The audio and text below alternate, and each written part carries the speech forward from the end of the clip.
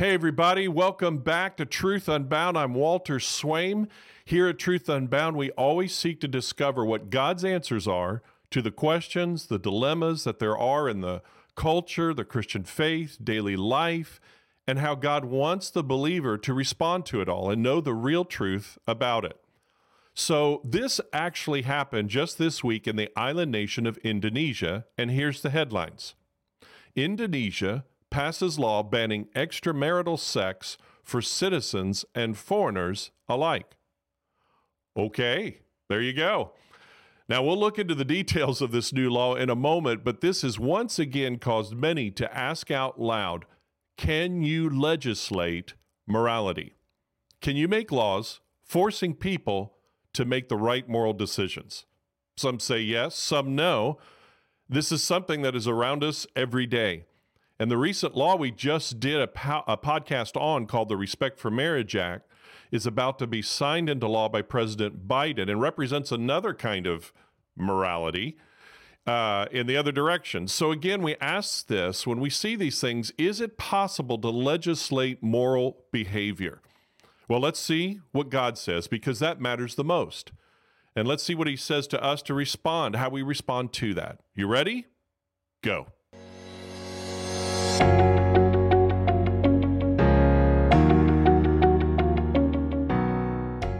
Hey, just before we jump in this huge topic for today, we're working hard to throw open the truth of God on the issues that we run into daily as believers. And as we said before, questions we also have about the faith, the church, and God. Well, want to know when the latest weekly podcast comes out and also to share it with others?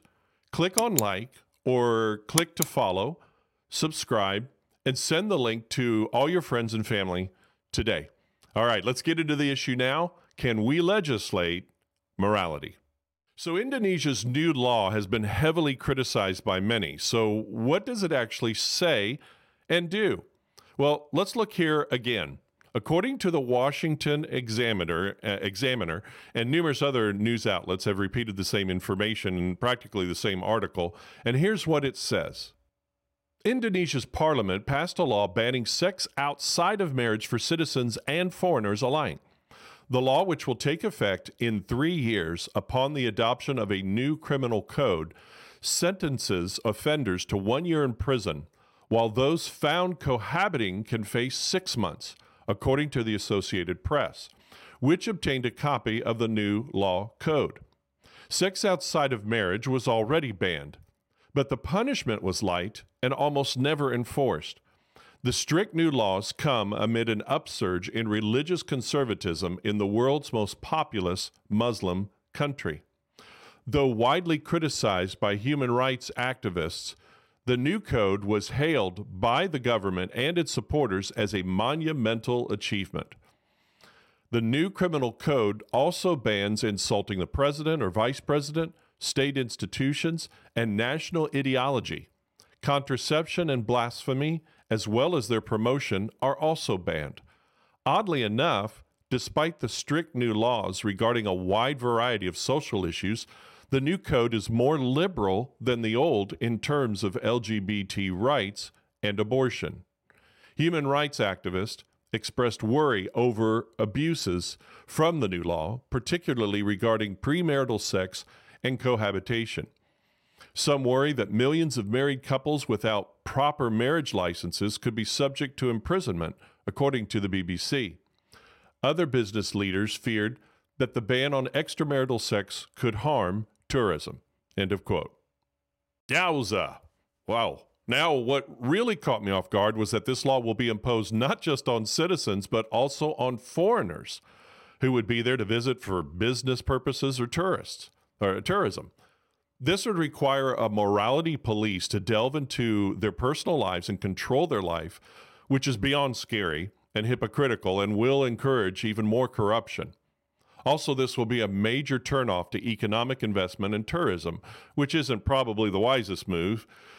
Now, I'm just saying all this from a practical and political and financial point of view, not a moral one, okay?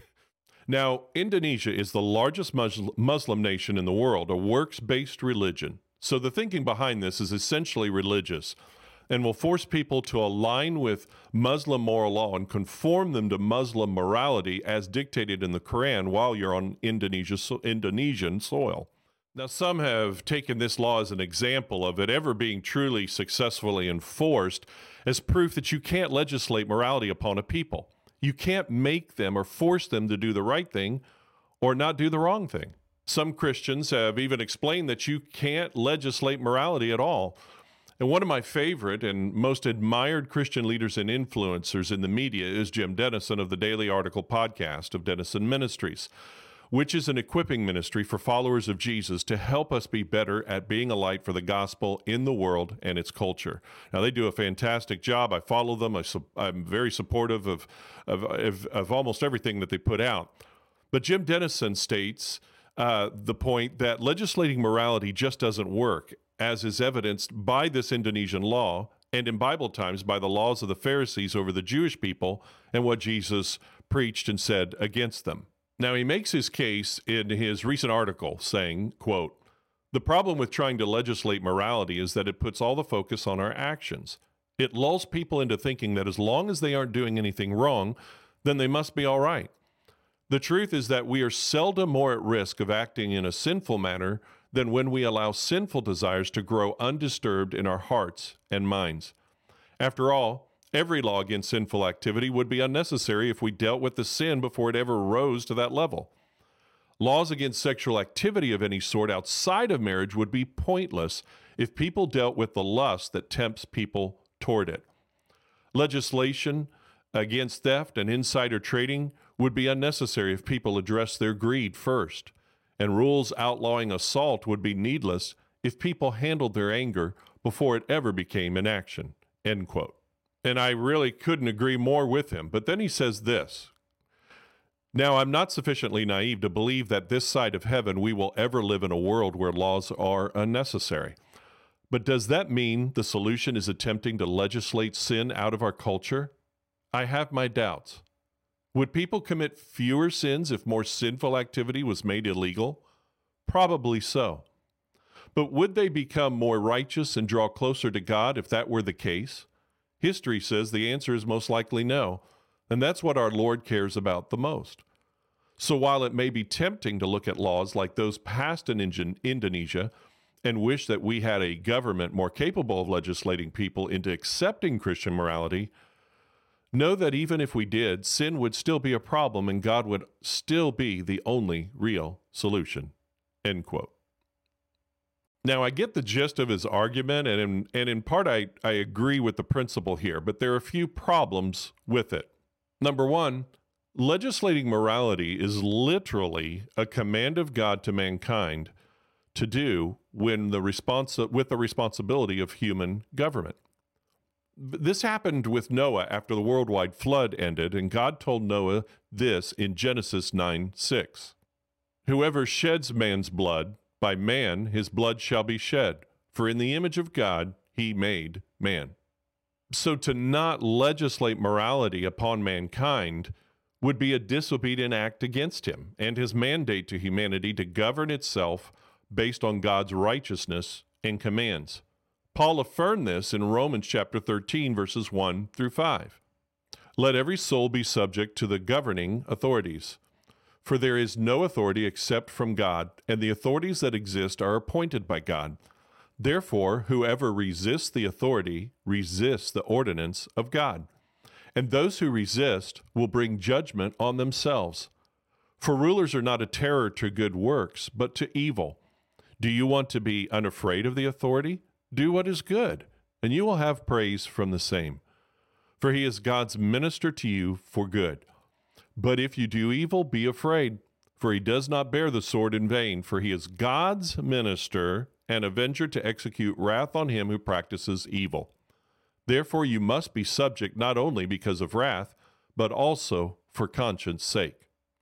The second argument against not legislating morality is that among believers who say you can't do that, they're actually confusing the role of the government with the role of the church and society. You see, the government's sole responsibilities, according to Romans 13, are to protect the citizens from evil and promote the good, as defined by the only true, objective moral laws of God. The church, on the other hand, is called to a different role in society, to change their hearts through giving them the gospel of Jesus Christ, to be the moral conscience of the society as a salt and light of the righteousness of Christ. Thirdly, legislating morality actually helps the gospel spread more freely and broadly. Paul, in referring to evil men who tried to harm or even kill them, said that deliverance from them helps the gospel spread quickly and continuously without interruption. He said this in 2 Thessalonians chapter 3, verses 1 and 2. Finally, brethren, pray for us that the word of the Lord may run swiftly and be glorified, just as it is with you, and that we may be delivered from unreasonable and wicked men, for not all have faith. Now, you see, the only way that you can be delivered from evil men is by, number one, God's direct intervention of deliverance, or number two, laws that are made to prohibit their evil and immoral behavior. When evil men are restrained and held accountable and punished for their evil deeds, it helps society as a whole, Paul says, to be more peaceful and open to hear and receive the good news of Jesus. You see, we legislate morality every day, and it has been that way for thousands of years in countless civilizations. It's interesting, for instance, with abortion activists, they constantly say that government should not be allowed to make laws that will mess with their bodies. My body, my choice. All the while demanding that government make laws imposing that form of morality on everyone. Ironic, isn't it? So the question isn't really, can you legislate morality, but rather whose morality is to be legislated? By imposing the moral code of God on all of society through lawmaking and enforcement, it may not change the behavior, but it can lead some people to have a change of heart by hearing the gospel. Now, it also needs to be noted that those same laws need to include sections that prohibit the excessive enforcement or wrong enforcement of that law. Now, I get it. Dr. Dennison and other evangelicals of this position seem to be saying legislating morality won't change people from sinning, and they are absolutely correct. I am totally on board with that. But it doesn't merit a throw-in-the-towel approach to lawmaking and enforcement altogether. In over the half a century I have lived, I don't believe I have ever seen or heard someone who has made and or upheld righteous moral laws believe that that will change everyone's hearts and make them stop sinning and get right with God. That really is naive. But again, that isn't the role of government or the making of laws that curb immoral behavior in the culture. But also, if it were entirely true in every single instance worldwide that enforcement of moral laws based on God's laws don't change people, then why bother with prison ministries and chaplains? In my own church, I have a man who served many years in prison. He broke one of those laws of morality that promoted morality in society. But through that experience, being incarcerated, he heard the good news of Jesus and literally is a changed man, completely changed man, loving and serving the Lord. And I have met and seen many others like him in and over the years. Here's a little fun fact, by the way. Adultery is still a criminal offense in some states in the U.S. It's just rarely enforced, or is just used as a contributing factor in a divorce case or for parental rights in some places.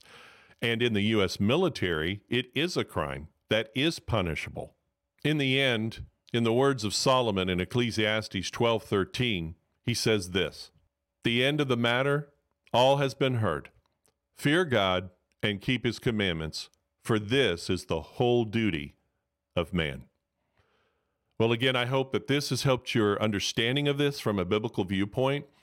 Don't forget to click on like or click to follow, subscribe, and share this with everyone you can today. Remember to always follow Jesus. By doing so, you'll always follow the truth.